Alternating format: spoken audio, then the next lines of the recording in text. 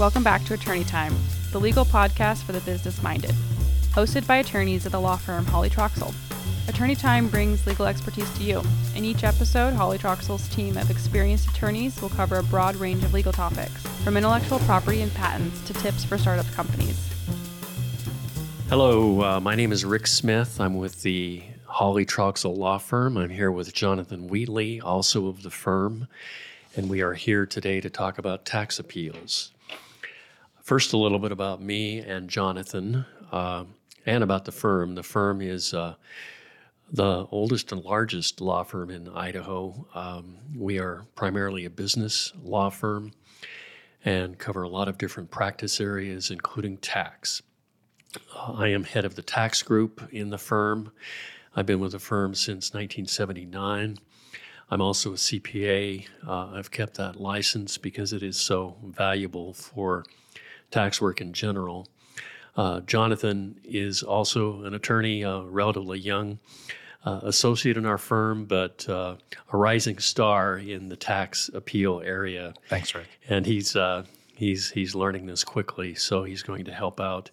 Already has helped out in this presentation in getting prepared for it. Jonathan has a master's in accounting and tax from Boise State, in addition to his law degree. So we want to talk about tax appeals in general, both federal and state, and it's a big area. You could take an entire class in college or law school on this topic. So we're just going to cover some of the basics and hit some high points. I want to start with some overarching threshold principles that anybody considering an appeal should keep in mind, and really considering representing somebody in an appeal, because I think that's the primary audience we're speaking to, are professionals, CPAs or attorneys who are representing somebody in an appeal. Not to say that this wouldn't be also valuable for any taxpayer, but the focus of this will be on representing people in an appeal. The first thing you need to consider is, are you capable of handling the appeal? I see this a lot with CPAs, and we do a lot of work with CPAs and really enjoy working with CPAs. And when we do an appeal, we work together with CPAs as much as possible. But I've seen occasions where CPAs try to go a little further than they should in the appeal process. So you can handle, CPAs can certainly represent and are better professionals to represent taxpayers through the audit stage. But once it gets to the appeal, the CPA really should start to associate with an attorney to assist with the remainder of an appeal. And if you're an attorney, just because you're an attorney doesn't mean that you are capable of handling an appeal. First of all, you've got to have the experience that's necessary and the background. And in the area of state taxation, I do a lot of work in Idaho, of course, but I've done work in other states as well. And you need to be sure you're either licensed in another state, or you determine whether or not you have to be licensed to handle a particular issue, or you associate with another lawyer who is licensed in the state and who is more familiar with the principles. I am also licensed in Montana and in Washington, but even in those states, if I have a case in one of those states, I will often associate with another lawyer who knows the local practice a little better, knows who the judges are, knows the kind of lay of the land locally much better than I would. So you need to be sure you have the competence to handle the case, and then we get to other kind of overarching threshold issues. One of which is, where do you file the case? If it's a federal tax appeal, you sometimes have two options. One of which is to go through the audit process, wait until you get the final deficiency notice, and then file a petition in tax court. Alternatively, you can pay the tax and file for a refund claim in U.S. District Court. I'll get more into that option in a little while. If it's in state court, if it is at the administrative level, the only place to start the appeal process is by filing an appeal with the state administrative body. At least that's the way it is in most states, and that's the way it is in Idaho. You have to file your administrative appeal with the tax commission, or if it's a property tax case, with the Board of Equalization. It's called exhausting administrative remedies. Before you can go to court, you have to file with the tax commission or with a county board in a property tax case. Now, when do you have to file an appeal? Another kind of overarching issue here. It varies with each type of tax. It varies depending on the stage of the case. But it is something that every lawyer and every CPA has to be absolutely locked into in terms of knowing when to file an appeal. You miss it by one day, you're out. A lot of times in tax areas, you can make a mistake. You can try to show that there was reasonable cause for making a mistake and you shouldn't be penalized. But that is not the case with the time for filing an appeal. If you miss it by one day, your appeal will be denied, and it's time to notify your malpractice carrier that you've made a mistake, because that's pretty much automatic malpractice at that point. So make sure you know what the dates are, the deadlines are, and don't wait until the last day. I always try to file a few days ahead of time just in case there is some problem with the filing. Maybe you didn't enclose the right amount of the filing fee. If you're $5 short on the filing fee, maybe it's not going to be considered a valid appeal. So I would definitely file it early and give yourself time to correct any mistake. Okay, let's talk about IRS appeals. As I mentioned, CPAs or maybe if you're working for a company, the in-house accounting staff at a company will be handling the audit usually right up through the issuance of the final deficiency notice.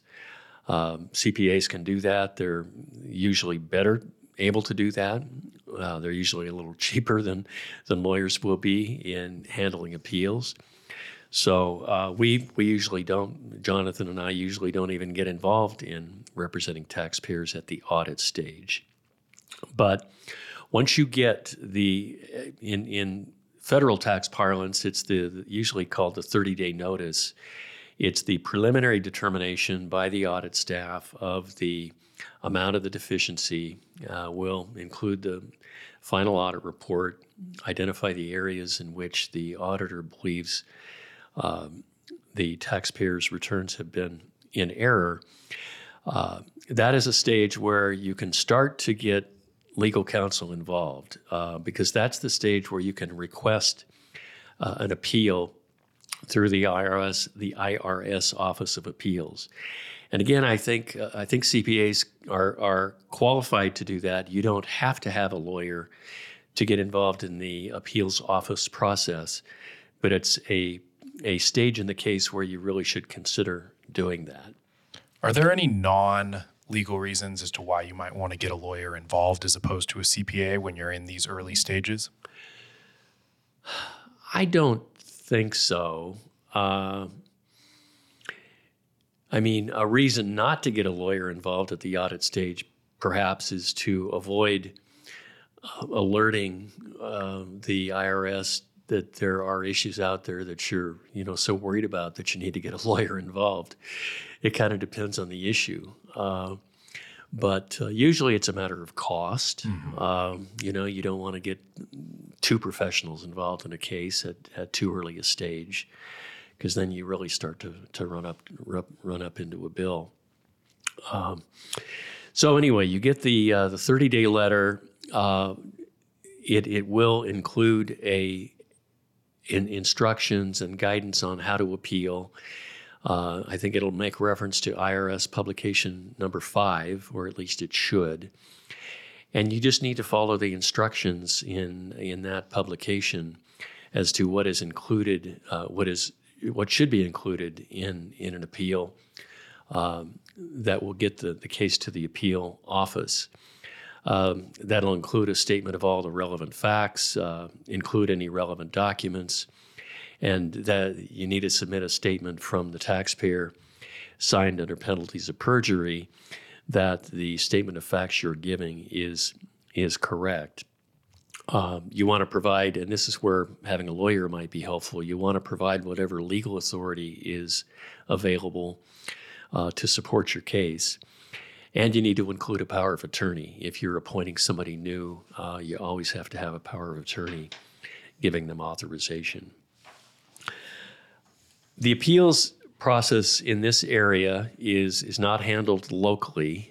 It'll be assigned to an appeals officer in either Portland or Seattle, potentially other locations too. It depends on the type of case and probably the staffing ability of the people in Portland or Seattle. The appeals office within the IRS is independent of the audit function. And, you sometimes wonder is that really the case, or are they just saying that's the case? But in my experience, it really has been the reality that you get an independent look from the appeals office of both the factual and the legal issues.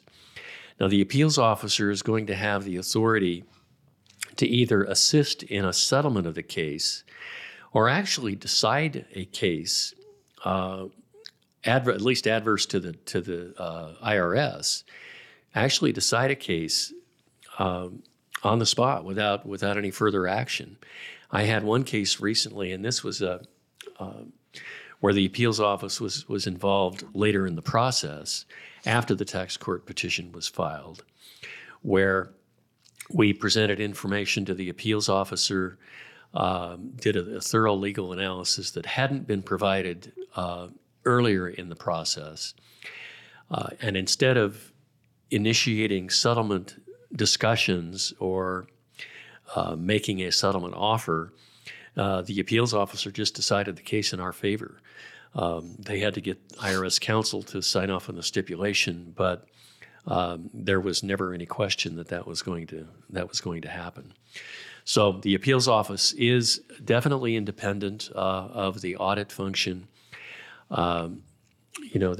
They may have people who used to be auditors. You always worry about that, about what their bias is going to be. But I think in general you can assume that they're going to be objective.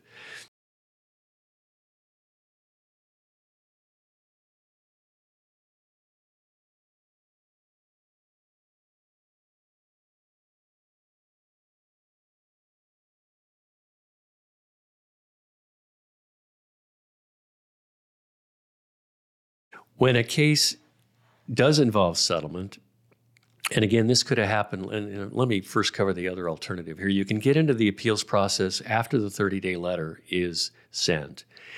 Or sometimes taxpayers don't do that. They just wait for the final deficiency assessment to be issued, then file their petition in tax court.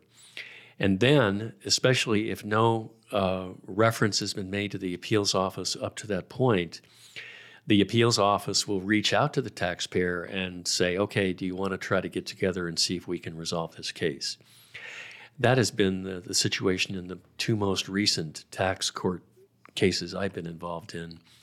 For one reason or another, the taxpayer did not try to exercise his or her appeal rights through the administrative process, but we did it after the tax court petition was filed.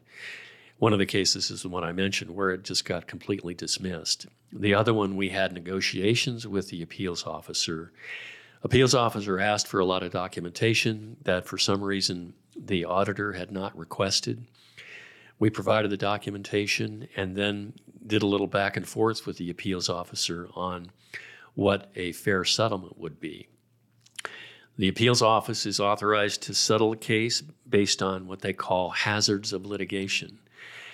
If the appeals officer believes, for instance, that there's, let's say, a 50% chance that the IRS would lose the case, then you could probably expect there'd be a settlement of around 50% of the total deficiency. So that's the way the appeals process works in the administrative level before you get into tax court or district court. I want to take just a second to talk about penalty appeals. The process of submitting a protest for the assessment of a penalty is pretty similar, but the appeal is handled through a different office. And penalty appeals usually involve the question of whether a penalty can be waived because the taxpayer had reasonable cause for filing a late return or filing a return taking a certain position, or maybe not paying the tax on time. One rule that everybody needs to be aware of, and it's not that old a rule, maybe 10 years or so. There's a procedure now where taxpayers are given, it's kind of a one bite at the apple remedy or relief. If it's a late payment or late filing issue in particular, if it is the first time that a taxpayer, I guess it's only a late filing issue, if it's the first time a taxpayer has ever filed late in this context, then there is an automatic waiver of the penalty. I've taken advantage of that a couple of times, so it's a very useful procedure. If that procedure doesn't apply, then there's lots of arguments for why you might have reasonable cause for taking the position that you have. If there's uncertainty in the law, for instance, that's what I usually argue is there's case authority for my position, so I ought not be penalized for taking that position on the return. And kind of a variation of that is if you've relied on counsel or on your CPA for the position you've taken, that is often a basis for waiving a penalty. Now, I just want to briefly touch on what some of the substantive issues may be on appeal. And of course, there's thousands of different variations of issues that could be appealed. I mean, it depends on whatever issue comes up during an audit, and there could be thousands of those types of issues. But a lot of issues we see involve reasonable compensation. Is the compensation paid to an officer or an owner or both? Is it reasonable? And sometimes that can work both ways. It could be seen as being too high, or in cases of sub-S corporation, that little workaround taxpayers try to use where you try to reduce the employment taxes by having a low compensation to an officer. It could be that the compensation is too low. Their valuation disputes are very common in appeals. One of the big areas in appeals is the substantiation of deductions. Very often deductions are denied because they are not substantiated in the way that the auditor is requiring. In this area, keep in mind there's a case, an old case called the Cohen case that has generated what is now the Cohen rule, that even if you can't substantiate all of your deductions, the deductions will be allowed if a taxpayer can provide a reasonable estimate of the amount of deduction if there is a factual basis for the estimate. So always keep in mind the Cohen opportunity in getting through an audit or an appeal. So moving into the process and the options here after the administrative level, the first one is the tax court, and the one that is most often used. You have to file your petition in tax court within 90 days of receipt of the final determination, which we call the 90-day letter. It can only be filed by an attorney. Here again, I've had cases involving CPAs where They prepared the petition. They would have filed a petition if they were able to do so, but they had the taxpayer file the petition on what we call a pro se basis, which means on his own, without needing a lawyer, you can still represent yourself in tax court.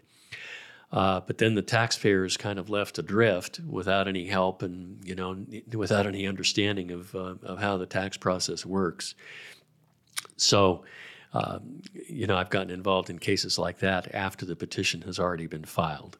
So just be aware, you got to get a lawyer involved at some point in the tax court process. The tax court, the case can be heard in Boise if a taxpayer lives in Boise or lives in southern Idaho. You can request that the trial be held in the office in the area or city where a tax court judge will visit. Tax court judges, we call them kind of circuit judges. They go from city to city throughout the region, and Boise's one of the places they come twice a year, so you can have the case heard in Boise. If you live somewhere else, if you live in Spokane, if you live in Portland, then you'd probably want to have the case heard in one of those cities. After the petition is filed, there's some discovery between the parties. The taxpayer provides whatever other information has not been provided during the audit that the taxpayer is going to rely on at the trial. You can request similar information from the IRS. The IRS is going to be represented by an IRS attorney. And again, there are none of those in Boise.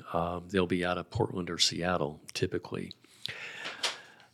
After 6 months to a year after the petition is filed, it probably will be set for trial in Boise if that's where the case is heard. Tax court cases are different than a lot of civil litigation because the tax court rules require that the parties make significant efforts to stipulate to as many facts as possible prior to the trial so that there are relatively few facts that need to be litigated before the tax court. That's why if you look at a tax court docket for Boise, there could be 30 cases that are set over a 2-day period. And that's for a couple of reasons. Of those 30 cases, I'll bet 28 will be settled before the tax judge gets to Boise. And of those that are not settled, they've narrowed down the issues that need to be litigated so that it can be a pretty efficient process. Once the tax court issues a decision, there's another avenue of appeal, and that is to the Ninth Circuit Court of Appeals. And then, of course, there's the option of going to the U.S. Supreme Court if you don't like the result from the Court of Appeals. The chances are not good that the U.S. Supreme Court would take a case. They don't take very many cases. The alternative to tax court is the U.S. District Court. Again, as I mentioned before, before you can get into district court, you have to pay the tax. Then you file a claim for refund on a form that the taxpayer or that the IRS makes available. Although, frankly, I think the rules allow for a claim for refund to be in any form, as long as it's clear that it is a claim for refund. The claim for refund that has to be filed first with the IRS has to be made within 3 years from the date you filed your original return, or 2 years from the date you paid the tax, whichever is later. And then the case must be filed within 2 years from the disallowance of a claim by the IRS. So you can see that a claim for refund gives you, a lot of additional time to keep pursuing your claim. I mean, it could be you add up those options and you've got 5 years from the date you filed your original return before you actually have to file a lawsuit. A jury trial is available in U.S. District Court cases, and that's a definite advantage. I had a case involving a penalty appeal where we requested a jury, and I think we were able to settle the case in part because the IRS's attorney was a little bit afraid of what an Idaho jury might do in an IRS claim. By the way, the attorney involved in district court cases is not an IRS attorney in the same fashion as a tax court appeal. Attorneys in U.S. district court cases are assigned by the U.S. Department of Justice, and they're very good, and they're usually very tough. That's been my experience anyway. And it may be tougher to settle cases in district court than it is through the tax court, and with the help of an appeals officer. Aside from not paying and from having in tax court or having a jury trial available in district court, are there any other considerations that might come into play when just deciding what form you want to be in? I think I've pretty much covered the considerations. Again, if you've got an issue like I had with this penalty where you think a jury might be to your advantage, it probably would be better to pay the tax and claim a refund. And by the way, I say you have to pay the tax before you can go into U.S. District Court. There is an exception to that, and by the way, that's called the full payment rule. There is an exception with employment taxes. If you are challenging an employment tax or an employment tax penalty, you can pay the tax associated with one calendar quarter for one employee, and that's sufficient to satisfy the full payment rule and get into district court. I guess the other consideration, Jonathan, is timing too. You're probably going the district court route. It's probably going to be a more lengthy process than going the tax court route. So, okay, that takes care of federal appeals. I'm going to move to state appeals here, and my focus is going to be on Idaho because that's where I've handled the most appeals. But again, I've done a lot of appeals in other western states especially. And the process is similar in many respects, but you really have to pay attention to differences in state law to be sure.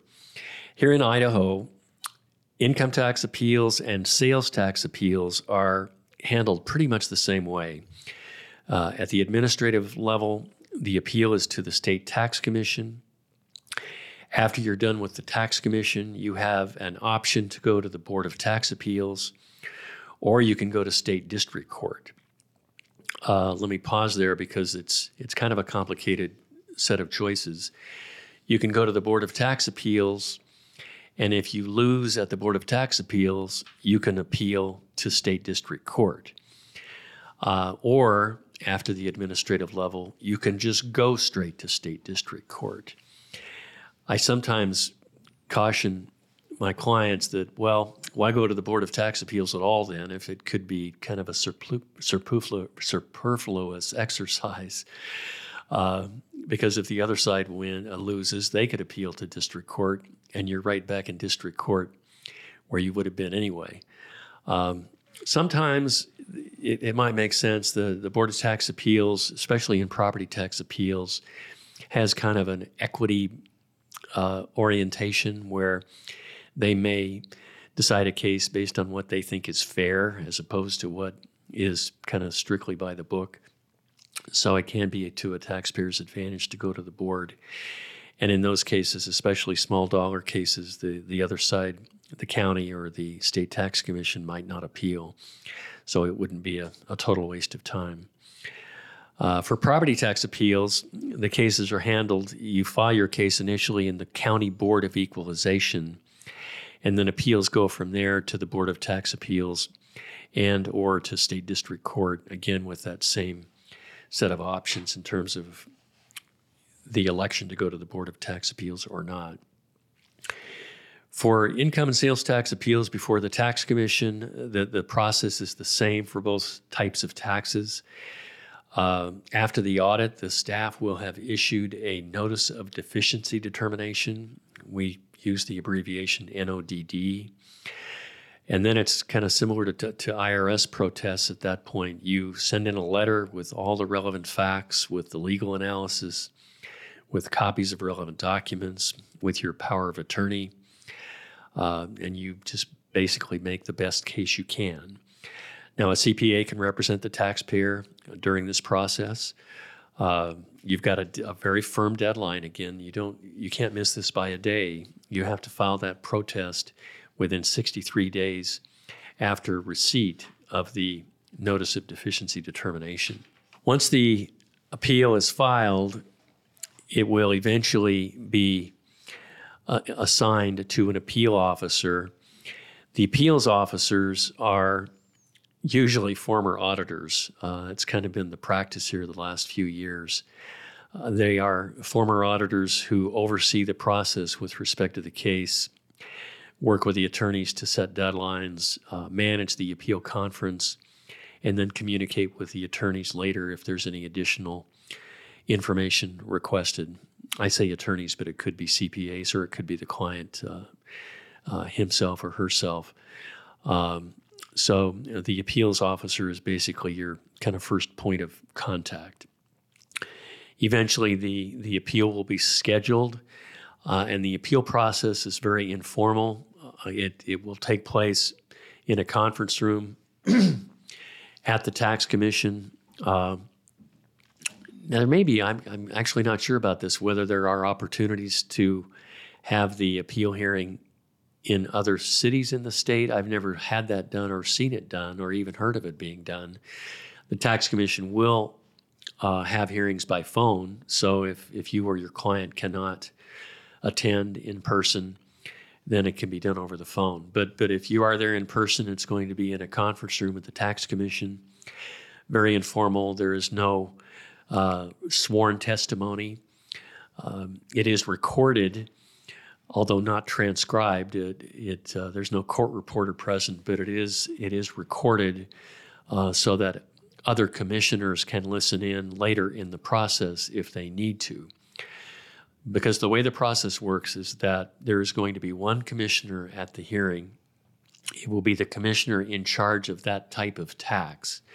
Could be sales tax. If it's a sales tax case, it's going to be the commissioner in charge of sales tax, currently Commissioner Zweigert. If it's income tax, it would be the commissioner in charge of income tax. There are other types of taxes too. By the way, there's kilowatt hour tax, there's hotel and motel tax. There are other miscellaneous taxes that are assigned to different commissioners. But that commissioner who oversees this type of tax and will be present during that conference is called an oversight commissioner. The oversight commissioner and the appeal officer will hear all the evidence and eventually make a recommendation as to a decision to the full commission. The oversight commissioner does not have a vote in the final commission determination.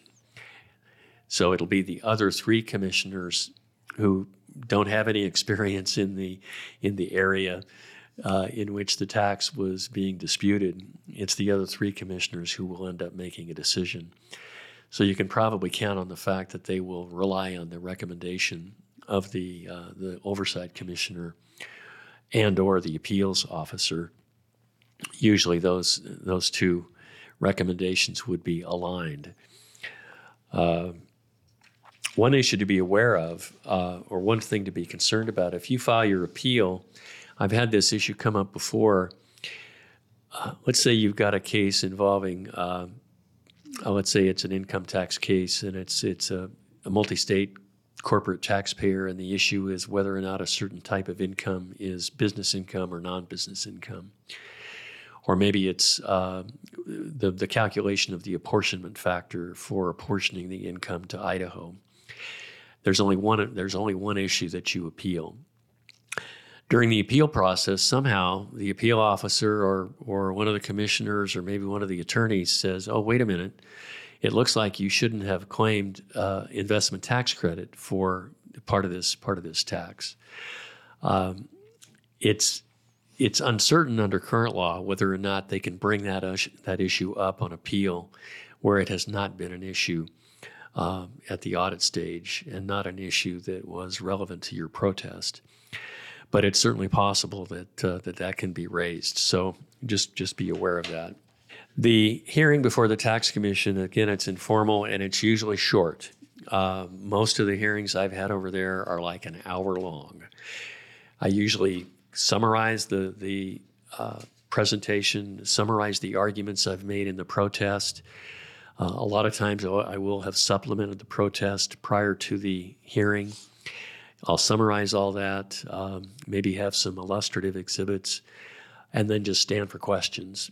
And usually the commissioner or one of the attorneys, there usually will be one or two deputy attorney generals present during that hearing, along with the appeals officer and the commissioner.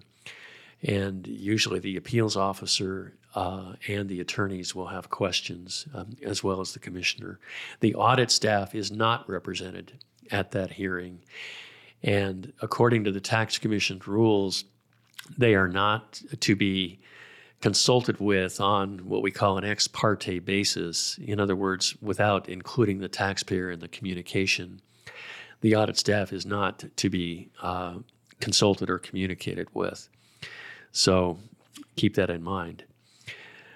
Prior to the conference, about the only input from the audit staff is the audit staff will submit a protest, what's called a protest summary, which basically is a response to what the taxpayer argued in its protest. And you want to make sure to get that protest summary, and they won't give it to you unless you ask for it. So it's kind of a bit of a trap for the unwary here. Unless you know of this process, you wouldn't even know to ask for this protest summary. So make sure to ask for it. After the hearing, the Tax Commission has 180 days to issue a decision. That deadline can be extended if they need more time, and I usually give them more time. It'll run, if you give them additional information after the hearing, that'll trigger a restart of that 180-day time period. Once you get a decision, if it is adverse, you can appeal it to the district court. Again, there is a BTA alternative, a Board of Tax Appeals alternative, but that's not available in income tax or sales tax cases if the amount in dispute is more than $25,000. So chances are you're going to want to appeal a sales or an income tax case to the district court. The court hears the case de novo, which is Latin for basically from the beginning, or new. It means that there's a clean slate before the district court. The court does not give any deference to any factual determination of the Tax Commission or to any of its legal conclusions. So it really is a fair process in Idaho that you have an independent appeal with no deference. And that's different than in a lot of states. A lot of states have processes where there's more of a rigorous, thorough appeal at the administrative level, say at a Department of Revenue. And then once that decision is made, then it's a tougher standard in the district court appeal. Often it's that the district court would affirm the Department of Revenue decision if it's based on substantial evidence. So we've got a lot better standard in Idaho for appeals, a lot better for taxpayers. One requirement of an appeal is that you have to deposit 20% of the disputed taxes with the Tax Commission before you file your appeal.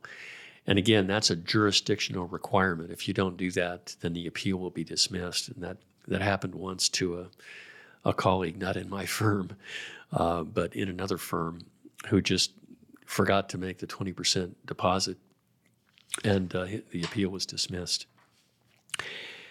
In terms of settlement, a lot of cases are settled in the Tax Commission. It's a more complicated process than the IRS. There's not an independent office that handles settlements and appeals, but you can make a settlement offer at any point after the audit, before or after that informal hearing before the commission. at any time during a district court appeal. I've even made an offer during the Supreme Court appeal process. So it's definitely an option that you'll want to consider. There's a specific rule that governs settlements, and a statute actually, and it requires that a settlement offer over a certain dollar amount, I think it's $50,000, has to be submitted to a committee with 2 commissioners and a member of the audit staff, and one of the attorneys, one of the deputy attorney generals. That committee is to give a recommendation to the commission as to whether or not the settlement offer should be accepted. But it, just be aware, it kind of gives the audit staff another voice in the process. And if you've got an aggressive auditor or an aggressive audit staff, sometimes they can stand in the way of a settlement. But I would say, if a case is worthy of settlement, if there are risks to the taxpayer, and of course there are always costs, then settlement is something to consider, and it's something that we often do. And even if they're not accepted, it's pretty common for the commission to come back with a counteroffer. So just be aware of that process. I know I've been going for a while, but I'll just cover some of the substantive issues, and again, we're talking more about process here, but some of the substantive issues you may encounter, or at least I see a lot in appeals of state tax issues, and again, this would be in other states as well. This issue of business income and non-business income is a big issue for a lot of taxpayers that operate in many states. Business income is going to be apportioned. It's going to be apportioned using the apportionment formulas among all the states in which the taxpayer operates. Business income is basically income from the regular course of your business. Non-business income is going to be allocated, 100% of the income is going to be allocated to the state in which the taxpayer has its primary residence or its primary operations. So if it's Idaho, if it's the J.R. Simplot Company and they have a big capital gain from the sale of a business that operate, let's say they sell a business that operates in Australia. The issue is that gain going to be subject to apportionment among all the states, or is it going to be allocated to Idaho entirely? And that is often a very contentious issue, because some of the properties that are sold by multi-state taxpayers often don't have or no longer have a real connection to the general business of the taxpayer. They may be investments, so that is frequently a contentious issue. Other issues that come up a lot: credits, investment tax credit. The tax commission is pretty tough on that. I mean, it has to be tangible personal property for it to be qualifying for the investment tax credit. By the way, as you probably know, Idaho is one of the few states that even has an investment tax credit. There hasn't been a federal tax credit, a general investment tax credit, since I think the mid-90s. Research and development credits are often litigated in appeals. Deductions, of course, are frequent topics of appeal. Capital gain characterization. And the capital gain determination is different than for federal purposes. It has to be Idaho property for it to qualify for the Idaho capital gain deduction. And let me just make a point here on audits of Idaho taxes, because it was kind of a surprise to me when I first started practicing. When Idaho audits an Idaho income tax return, it is not only the Idaho aspects of that return that are subject to audit. It is the federal return. Federal taxable income is the starting point for the calculation of Idaho taxable income.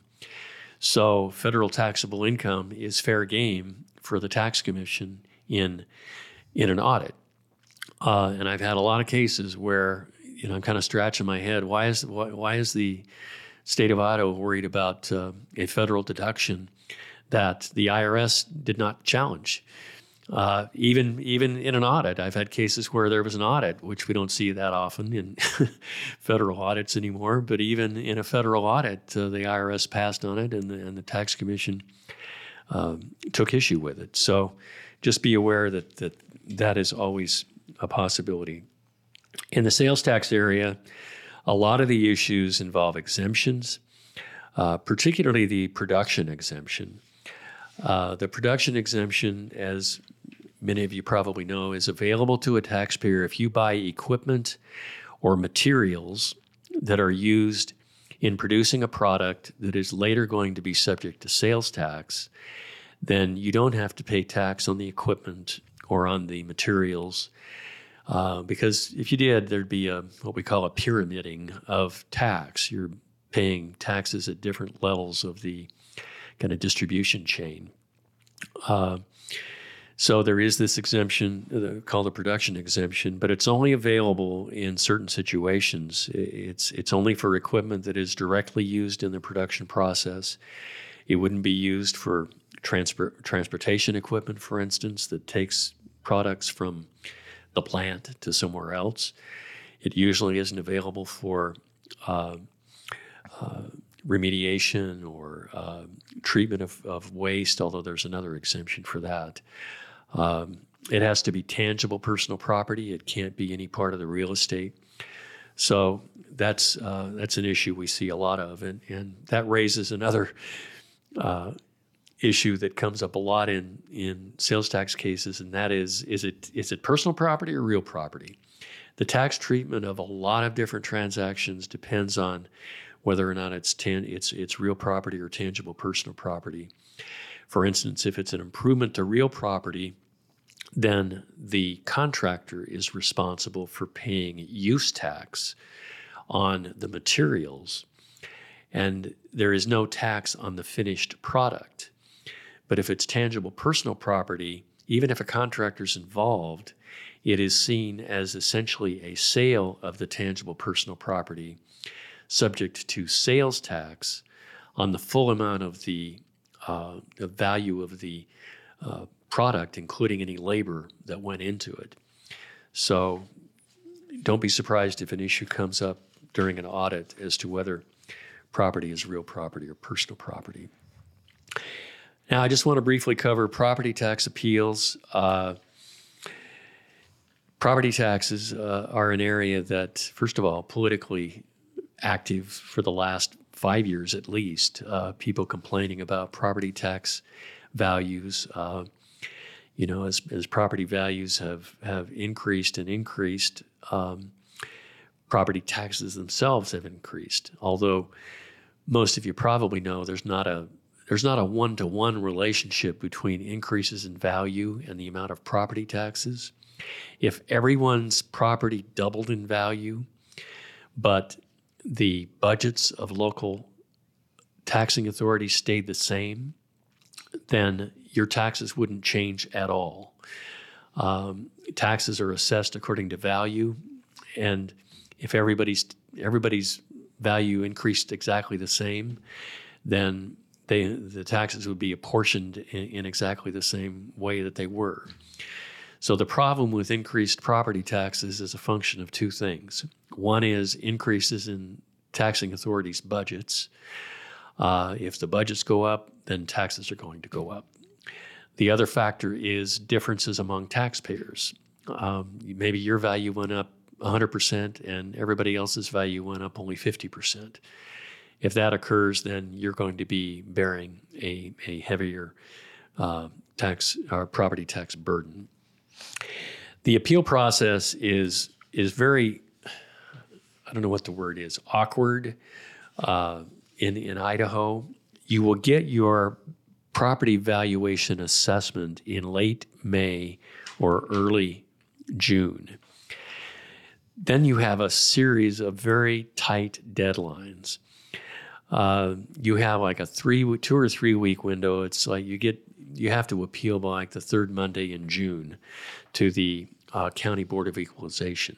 if you don't prevail before the County Board of Equalization, then you appeal either to the Board of Tax Appeals or to District Court.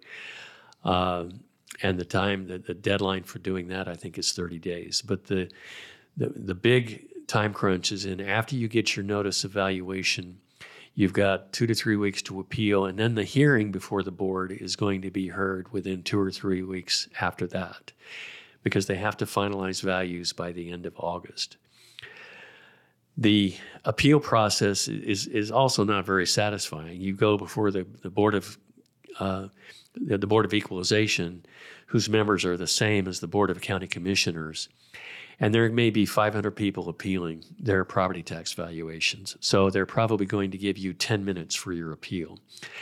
I'm exaggerating a little bit. It could be a little longer. It depends on how many people are appealing. But it's a tough job for the board because they've got a lot of people appealing and not much time to decide them. So just be aware that the best practice really is that once you get once you get your notice of assessment, contact the appraiser who did the appraisal and is responsible for that valuation. I did that on my property here this last year. I just called the appraiser. I said, hey, and be ready when you call. I had a couple of comparables. I just went on Zillow and looked for, some other sales of property that were about the same square footage and in the same neighborhood. And I mean, I didn't get exactly the value that I wanted, but she did come down on the value, and it was a good outcome. So that's the most efficient way to handle property tax appeals, is to try to work it out with the appraiser in the assessor's office. If you can't and have to go through the process, I mean, the way property taxes work, I mean, you could have $1 million difference in valuation, but if the levy rate is only 1%, then that's a $10,000 difference in taxes, and I mean, it's kind of hard to. You file an appeal, hire a lawyer and file an appeal, and if that case goes on for a couple of years, you've probably spent $10,000 in legal fees. So it makes appeals tough. Now, you can justify it on kind of a cost-benefit analysis because there is a multi-year effect. If you don't appeal and you just let these values ride from year to year, then the excess tax you're paying, it obviously builds up from year to year. So you just kind of have to run the numbers and see whether or not an appeal makes sense. Appeals of property tax cases, just like income and sales tax, are on a de novo basis. So you get into district court or the Board of Tax Appeals, you can hire an expert, you can do things you did not do earlier in the process, and the court will receive all that evidence. Valuation issues are the most common issues that are appealed, but exemption issues are also very common. I know, Jonathan, you've had some recent experience with exemptions. Mm-hmm. What do you tend to deal with on exemption issues? I mean, every single year, I guess depending on the type of exemption, there are multiple kinds that you might apply for. Certain exemptions are going to require you apply each and every year. And if you miss that application, you're going to miss out on your exemption. And so that's a common issue that we see come up over again. And depending on how you're trying to categorize the property and what you're looking for under certain types of exemptions, you could argue that you might apply for one that you don't need to submit an application each and every year. So there's a lot of variability there. You just need to be aware of what type of property you have, how you're kind of categorizing it, and which exemption you're going to be applying for. And then it's just a similar process to what you described with going before the Board of Equalization if you are going to appeal a decision, if it was assuming it's a rejection of your property tax exemption. And again, that's made up of the same commissioners that decided whether or not you got the exemption in the first place, and then it just scales from there. So, yeah, there are, just as there are in income tax and sales tax, there are many, many exemptions enacted for a lot of different purposes. Some may be kind of constitutional purposes that government property is not taxable, just because of the on the federal side, because of the federal Constitution. On the state side, because you got one government taxing another. That doesn't make any sense. There are exemptions for religious purposes. For instance, churches are exempt. A lot of nonprofits are exempt if it has a charitable purpose, but that's not automatic either. The law surrounding charitable exemptions for property tax purposes is really pretty narrow. There's a lot of case law on it. One thing to be aware of in any kind of exemption appeal, and this applies to both property tax and also income and sales tax, is that exemption statutes are interpreted strictly by the courts. If there's any ambiguity in an exemption statute, it's going to be interpreted in favor of the government. Now, that doesn't mean you lose, because there may be other issues of interpretation that work in your favor, but that is definitely not going to be helpful to you if it's an exemption. On the other hand, keep in mind, especially for income tax and sales tax purposes, if there's an ambiguity in a statute that levies the tax or that describes what is taxable, those ambiguities are interpreted in favor of the taxpayer. So that's an argument you're going to want to make whenever you can. One other point on valuation appeals, I just make this point in closing. I mean, you want to focus on comparables, right? You want to try to get evidence on what other type of property is comparable to yours. You want to look at recent sales. Has your property been bought or sold recently? That's pretty good evidence of value. One thing that I've seen come up fairly often is, and sometimes it doesn't come up until the appeal process, is the taxpayer has gotten an appraisal for financing purposes. And usually you want to get a loan, you want as high a value as you can. And the taxpayer will come to us and say, oh gosh, do I have to, am I going to have to produce this appraisal? And I say, yes, I'm afraid you are. And that's going to be one of the first things the other side asks for is for that appraisal. So, consider that before you even think about filing an appeal. I mean, you can file it at the first level, but if it's going to be contested further down the road, just be aware that all that is going to have to come out. I think, Jonathan, we've covered most of the territory on tax appeals. Yeah. If anyone has any questions, we're in the book. We're on the internet. Just Google the Hawley Troxell on your computer, and the bios, my bio and Jonathan's bio, and for our entire tax group is on the Hawley Troxell website, and as well as our contact information. So give us a call or reach out to us by email if you have any questions. But otherwise, thanks for your attention. Thank you.